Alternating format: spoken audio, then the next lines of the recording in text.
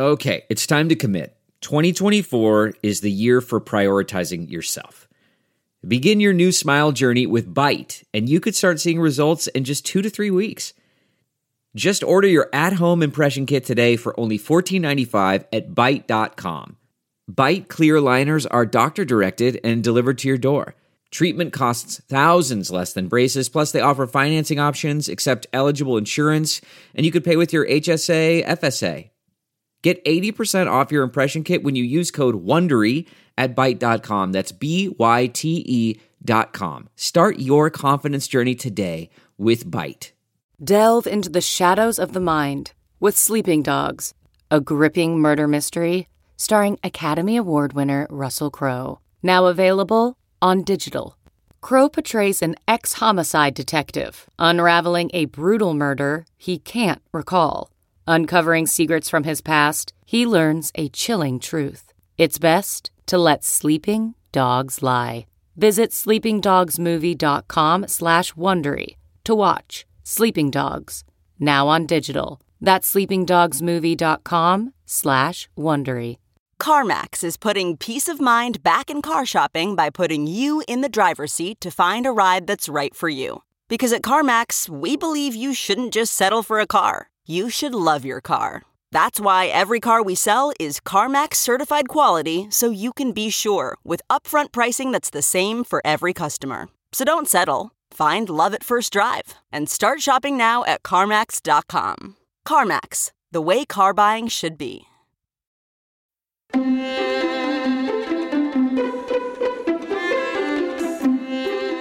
From the Jill Schwartz Memorial Library here in sultry Savannah, this is Obscure Season 3, Wuthering Heights. I am your host, your friend, your ear lover, your literary mansplainer-in-chief and Georgianologist, Michael Ian Black. Reporting for duty, so much has transpired since last we talked. Last time, I was in some considerable pain. My tooth was just bothering me without pause. And so when we left off, I was in need of a dentist, which I found. And the dentist that I found, I picked primarily because on the website, they had a little heading on their website called The Tony Hawk Experience. And I didn't even need to read on. I was like, well, if there's a Tony Hawk experience, that's the dentist for me. But it turns out that Tony Hawk had been in Savannah, had smashed his front tooth, doing some skateboarding trick probably, needed a dentist, was recommended to this guy, went, and then wrote a nice review. So I was like, yeah, you know, good enough for Tony Hawk, good enough for me. So I went to that dentist. The dentist took one look at my tooth and said, you need a root canal. And then, of course, real panic set in.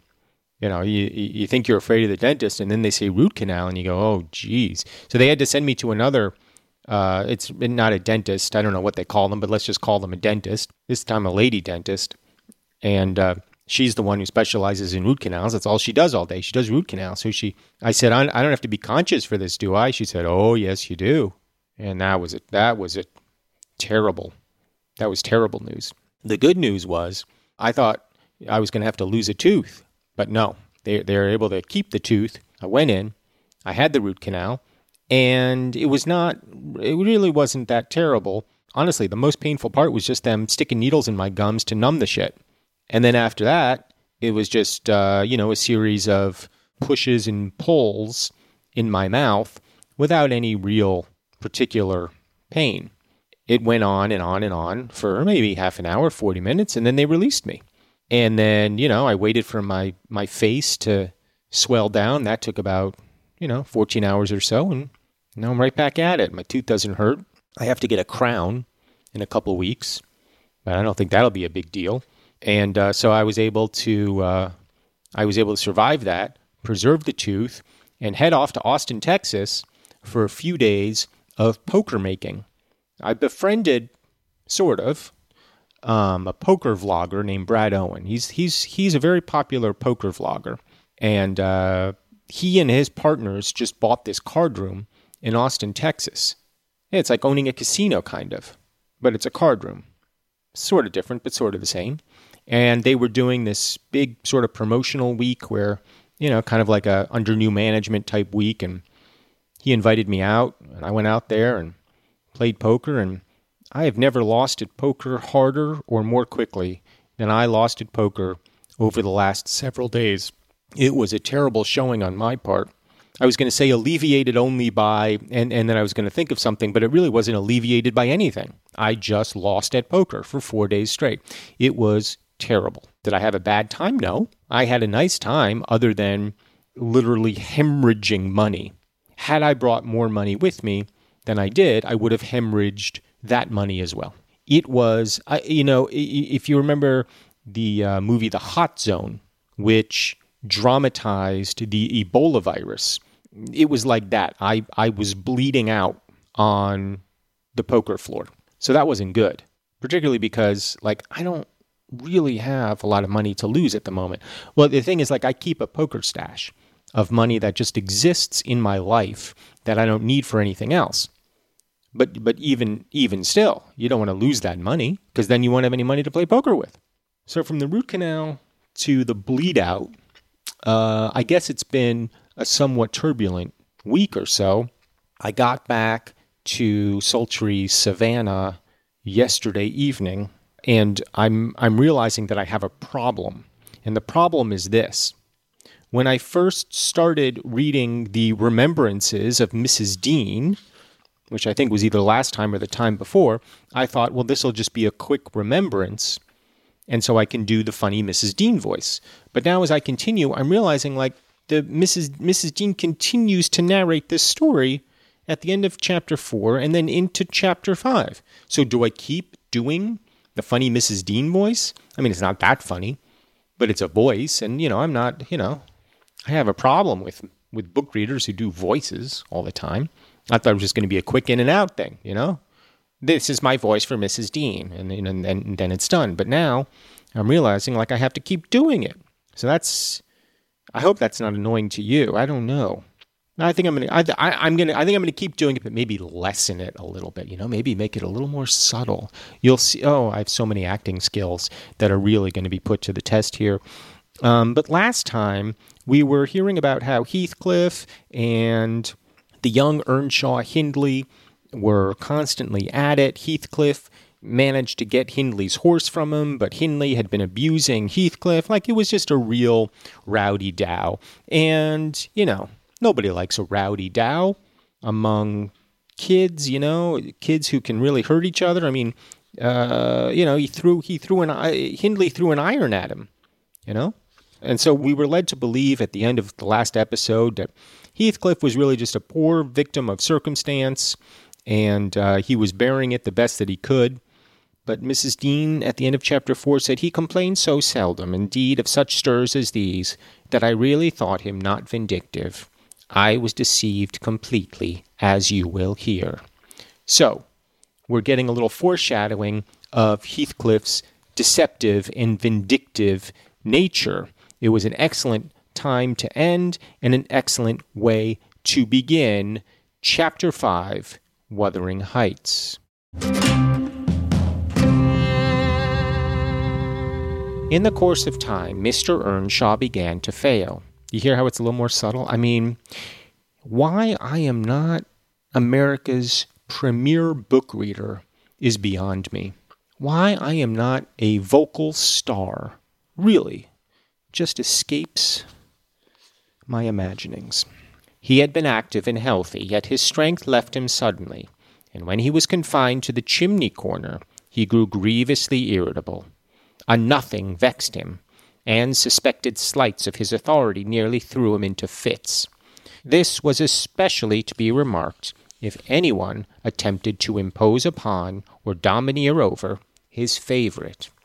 He was painfully jealous lest a word should be spoken amiss to him, something to have got into his head the notion that because he liked Heathcliff, all hated and longed to do him an ill turn. It was a disadvantage to the lad, for the kinder among us did not wish to fret the master, so we humoured his partiality, and that humouring was rich nourishment to the child's pride and black tempers. Still, it became in a manner necessary. Twice or thrice, Hindley's manifestations of scorn while his father was near roused the old man to a fury. He seized his stick to strike him and shook with rage that he could not do it. At last our curate, we had a curate then who made the living answer by teaching the little Lintons and Earnshaws and farming his bit of land himself. He advised that the young man should be sent to college, and Mr. Earnshaw agreed, though with a heavy spirit, for he said, Hindley was naught, and would never thrive as where he wandered. What? What did he say? He said Hindley was naught, and would never thrive as where he wandered. So wait, so who should go to college? The young man should be sent to college? I guess Hindley? Hindley should be sent to college. Well, that makes sense. And then Hindley's a piece of shit and would never thrive wherever he goes. I hoped heartily we should have peace now. It hurt me to think the master should have been made uncomfortable by his own good deed. I fancied the discontent of age and disease arose from his family disagreements, as he would have it that it did. Really, sir, it was in his sinking frame. So, Mrs. Dean is saying Earnshaw, who'd been, healthy and stout, was suddenly brought to his knees by the squabbling in his own household. And perhaps it is so. The way stress in a house can discombobulate even the hardiest of constitutions. It does in my own, when we squabble, the wife and I. Oh, do we squabble. We might have got on tolerably, notwithstanding, but for two people, Miss Cathy and Joseph, the servant. You saw him, I dare say, up yonder. He was, and is yet, most likely, the wearisomest, self-righteous Pharisee that ever ransacked a Bible to rake the promises to himself and fling the curses on his neighbors. By his knack of sermonizing and pious discoursing, he contrived to make a great impression on Mr. Earnshaw, and the more feeble the master became, the more influence he gained. So, Joseph, that fucker. I didn't like Joseph before, I like him less now. Mrs. Dean, let's be honest, is a little self-aggrandizing. Mrs. Dean is the hero of her own story, clearly. But she is a minor character in the lives of the others. That's an interesting thing about this. It's not really a digression. It's backstory. But having Mrs. Dean tell the tale, I think, is kind of interesting. Because Mrs. Dean, from the point of view of, let's say, Heathcliff and Cathy and Hinton and the rest of them, while a significant presence in their lives, is certainly not a main character. She is an observer to the events swirling around her. And yet she places herself front and center, as we all do, in the tales of our lives. So it makes her, I think she's a fairly unreliable narrator. I think she probably gets the broad strokes right, but she's probably missing some things, and maybe we'll get those clarified from Heathcliff himself. As time wears on, I don't know.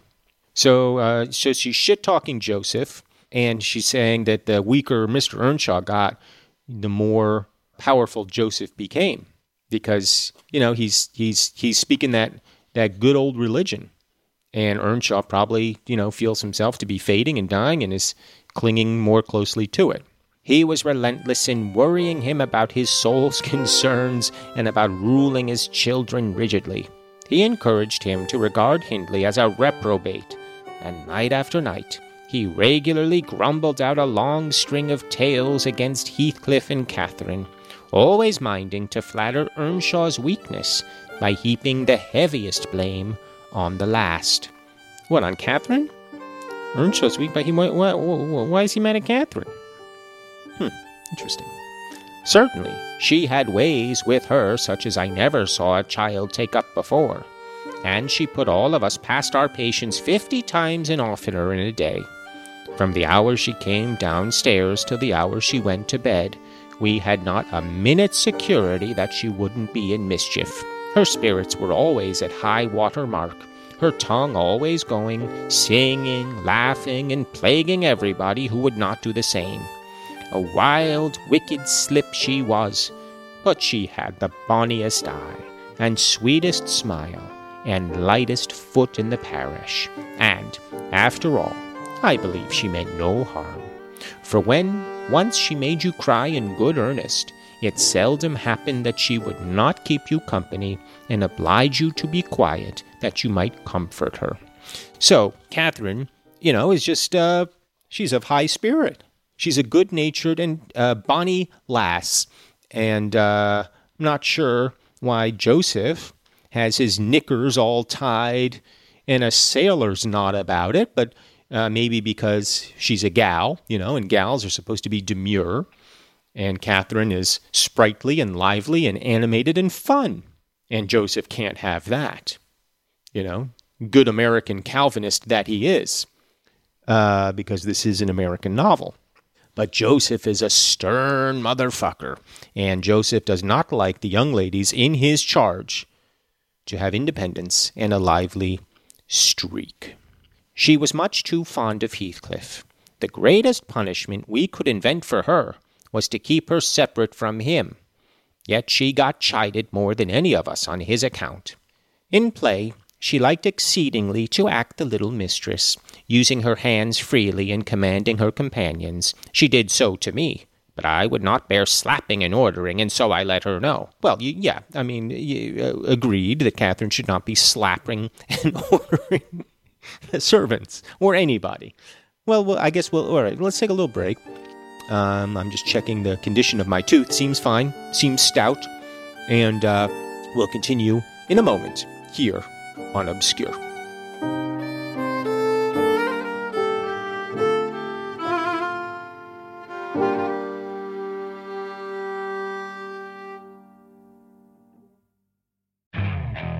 Okay, picture this. It's Friday afternoon when a thought hits you. I can spend another weekend doing the same old whatever, or I can hop into my all-new Hyundai Santa Fe and hit the road. With available H-Track all-wheel drive and 3-row seating, my whole family can head deep into the wild. Conquer the weekend in the all-new Hyundai Santa Fe. Visit HyundaiUSA.com or call 562-314-4603 for more details. Hyundai, there's joy in every journey. Okay, picture this. It's Friday afternoon when a thought hits you. I can spend another weekend doing the same old whatever, or I can hop into my all-new Hyundai Santa Fe and hit the road. With available H-Track all-wheel drive and 3-row seating, my whole family can head deep into the wild. Conquer the weekend in the all-new Hyundai Santa Fe. Visit HyundaiUSA.com or call 562-314-4603 for more details. Hyundai, there's joy in every journey. Okay, picture this. It's Friday afternoon when a thought hits you. I can spend another weekend doing the same old whatever, or I can hop into my all-new Hyundai Santa Fe and hit the road. With available H-Track all-wheel drive and 3-row seating, my whole family can head deep into the wild. Conquer the weekend in the all-new Hyundai Santa Fe. Visit HyundaiUSA.com or call 562-314-4603 for more details. Hyundai, there's joy in every journey.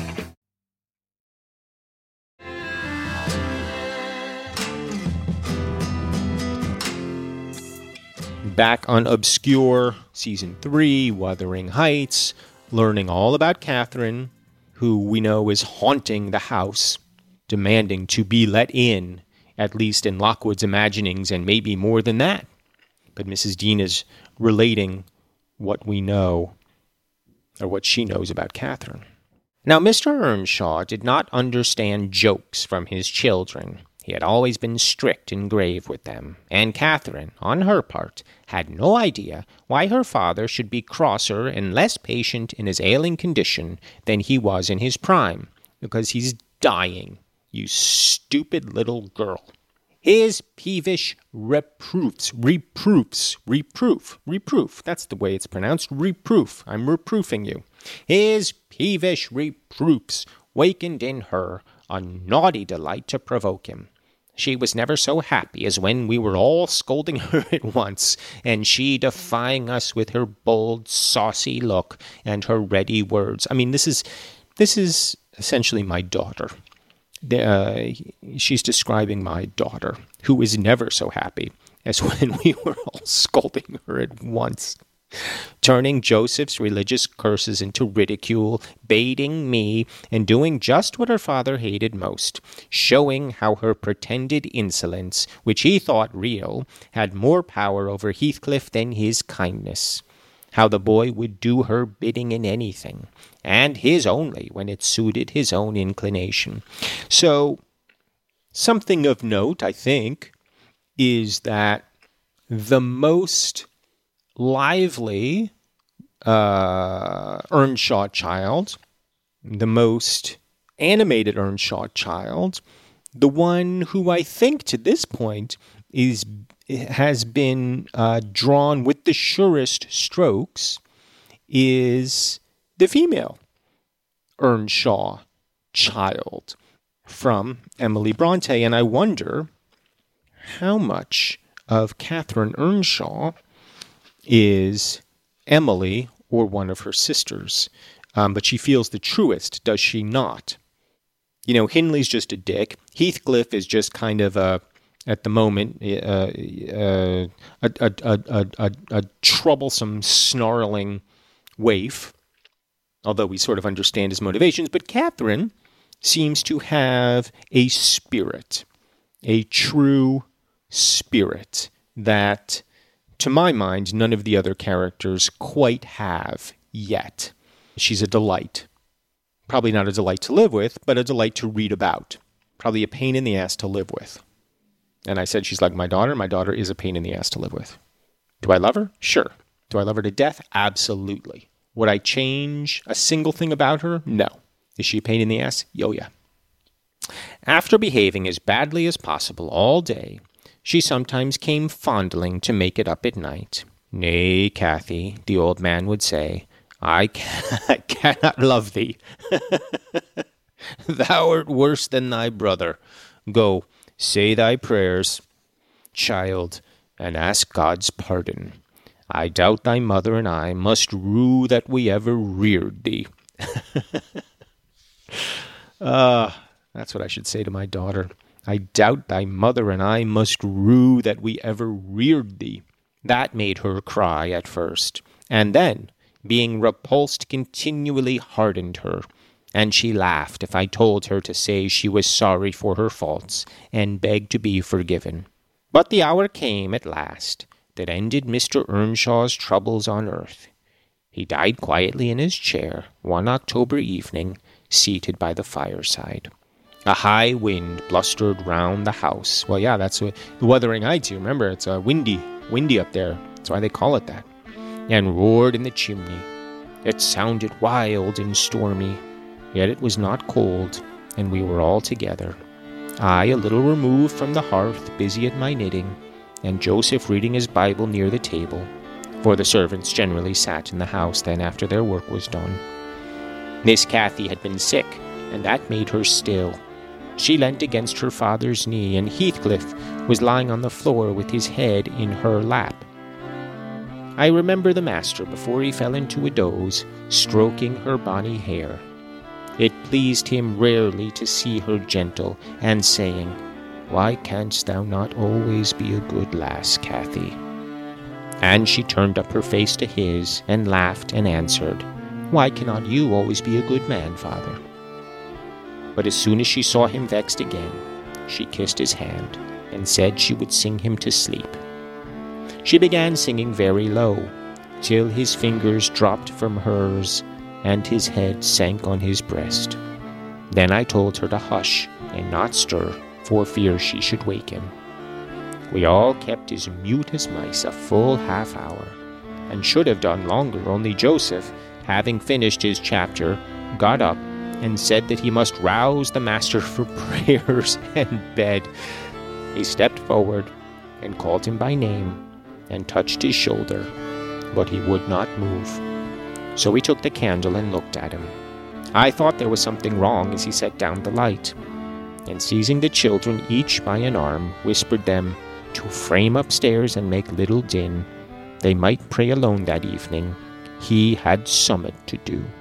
And there's a footnote after summit to do. I think summit in Joseph's accent means something. So let's just go to the end and let's find the little the little footnotes, shall we? Let's just find them, if we can. And I've almost found them here. Here we go. Almost there. Go upstairs and make little noise. He had something to do. Well, that's what I said. All right. I shall bid father good night first, said Catherine, putting her arms round his neck before we could hinder her. The poor thing discovered her loss directly. She screamed out, "Oh, he's dead! Heathcliff, he's dead!" And they both set up a heartbreaking cry. I joined my wail to theirs, loud and bitter. But Joseph asked what we could be thinking of to roar in that way over a saint in heaven. Joseph, don't be such a dick. Joseph, you know what? When somebody dies, it's okay to be sad. Though they may be a saint in heaven, they are but worms' meat here on earth, and we are allowed to miss them, Joseph. Oh, sanctimonious Joseph, always prattling on, getting on everybody's nerves. He told me to put on my cloak and run to Gimmerton for the doctor and the parson. I could not guess the use that either would be of then. However, I went, through wind and rain, and brought one, the doctor, back with me. The other said he would come in the morning. Leaving Joseph to explain matters, I ran to the children's room. Their door was ajar. I saw they had never laid down, though it was past midnight.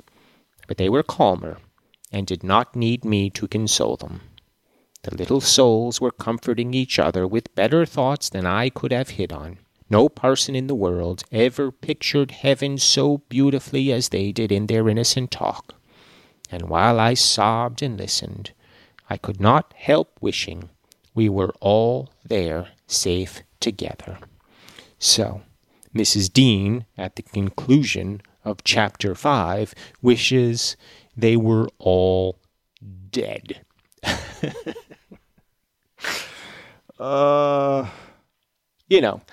I do like the different ways of thinking between the 19th century, the 18th century, and our own, the different mores, the different experiences, the different ways of thought, the different ways people look at life and death.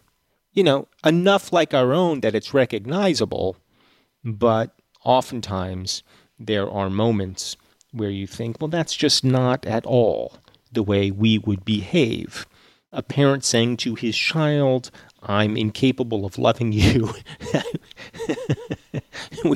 Your mother and I rue the day of your birth. We've heard these thoughts expressed before, not only in Wuthering Heights, but in Jude the Obscure and in Frankenstein. There seems to be a running theme of parents regretting the birth of their children. In Jude's case, it was an aunt, but it has the same effect. Everybody just wishing their offspring were dead or had never been born to begin with. I just don't feel like in modern literature you're gonna read that much, unless the character is meant to be the most vile of beings. And in the books that we're reading, that's not true. It's not true of Mr. Earnshaw. It wasn't true for Jude's aunt. It's not true for Frankenstein. These are sentiments that just don't get expressed today. Now, as a young parent myself, when my children were born, I certainly said aloud and to anybody who would listen, I hate my baby, which was true. My babies were terrible babies. They would not sleep. But I never said, I wish you hadn't been born. That wasn't the case. It's just that I wish you would sleep. And certainly when they were old enough to communicate and be people and express themselves in tones that didn't involve just mewling and vomiting, my heart softened to them considerably. It's just different, it's just, and maybe the sort of, the heart of the matter is the same. When Earnshaw says, I'm incapable of loving you, clearly that's not true. I mean, in his last moments, what is he doing? He's stroking her hair. But since Dr. Spock came along and told us how to raise our kids, we have learned it's probably best not to tell the children that we hate them. It's probably best not to tell the children that we hate them because that will cause some scarring that may persist into adulthood. And then the next thing you know, they're chopping up people and freezing their body parts for consumption. So I think we've learned something about parenting in the 200 or so years since the span of time that we've been reading books. Really 300 years. No, 200. So yeah, we'll leave it there. It's fun. It's a good tale.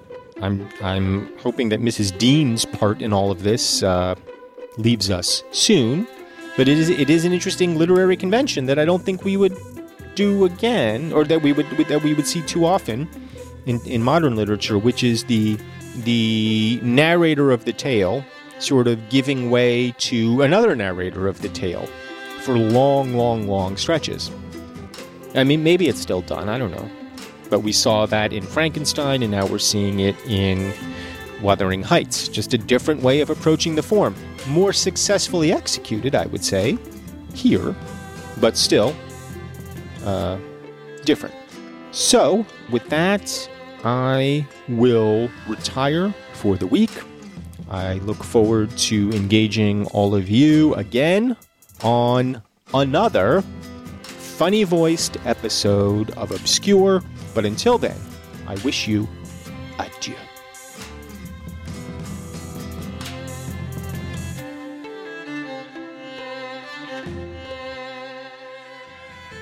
This season of Obscure is produced by me, Michael Ian Black, and Robin Lynn. Our theme music is by Craig Wedren. We rely on you, the listeners, for support, so please go to patreon.com/Michael Ian Black, and you will get early access to ad-free episodes and more content from me. That's patreon.com/Michael Ian Black. See you next time.